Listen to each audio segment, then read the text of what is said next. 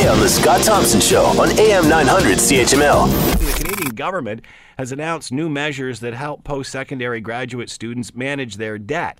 Listen to this. As of November 1st, Canadians don't have to repay their debt until they are earning at least $25,000 a year.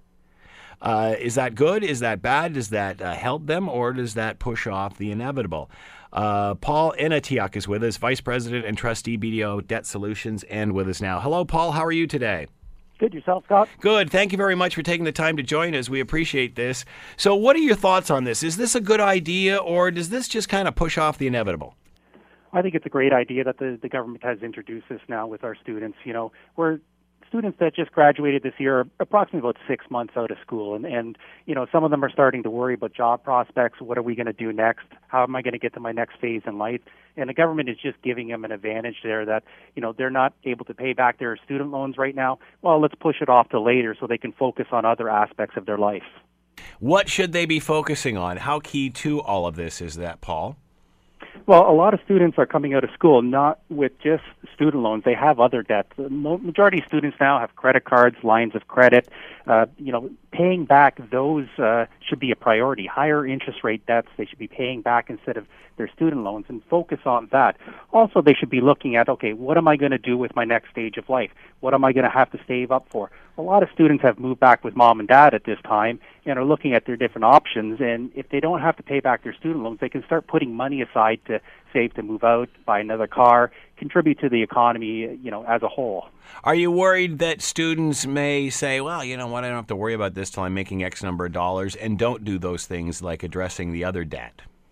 Well, the benefit of this new program that the government has introduced is you have to reapply for it every 6 months, so it's not an automatic period. The student does have to go to the government website, fill out forms, and every 6 months they do have to reapply for it. So at that time, they're able to take a look at their financial situation and re-examine it as well. So let's break this down, Paul. What has changed here? How is this different in any way for the student moving forward? Well, with the students moving forward, you know, there's also thresholds. It's not just $25,000. It helps individuals, you know, with depending on their family size.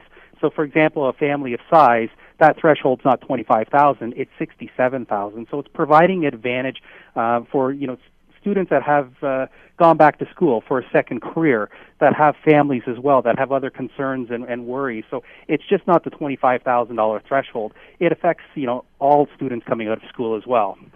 Are students aware of all of the programs that are available to them? Are they aware that if they do have difficulty that there is options for them?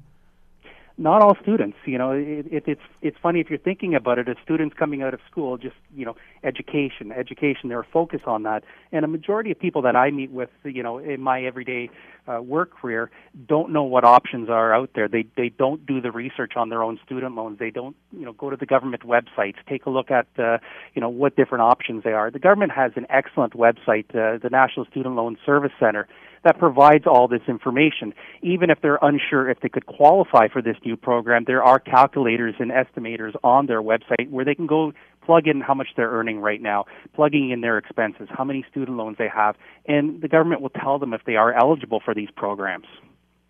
Are students relying too much on programs? Has it got to the point where this isn't just for a select few? This is for a lot.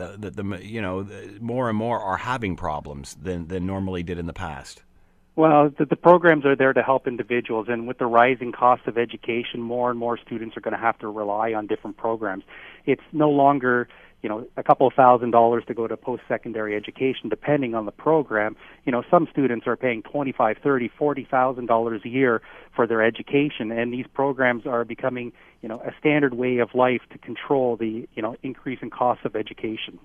Want to hear more? Download the podcast on iTunes or Google Play and listen to The Scott Thompson Show weekdays from noon to 3 on AM 900 CHML.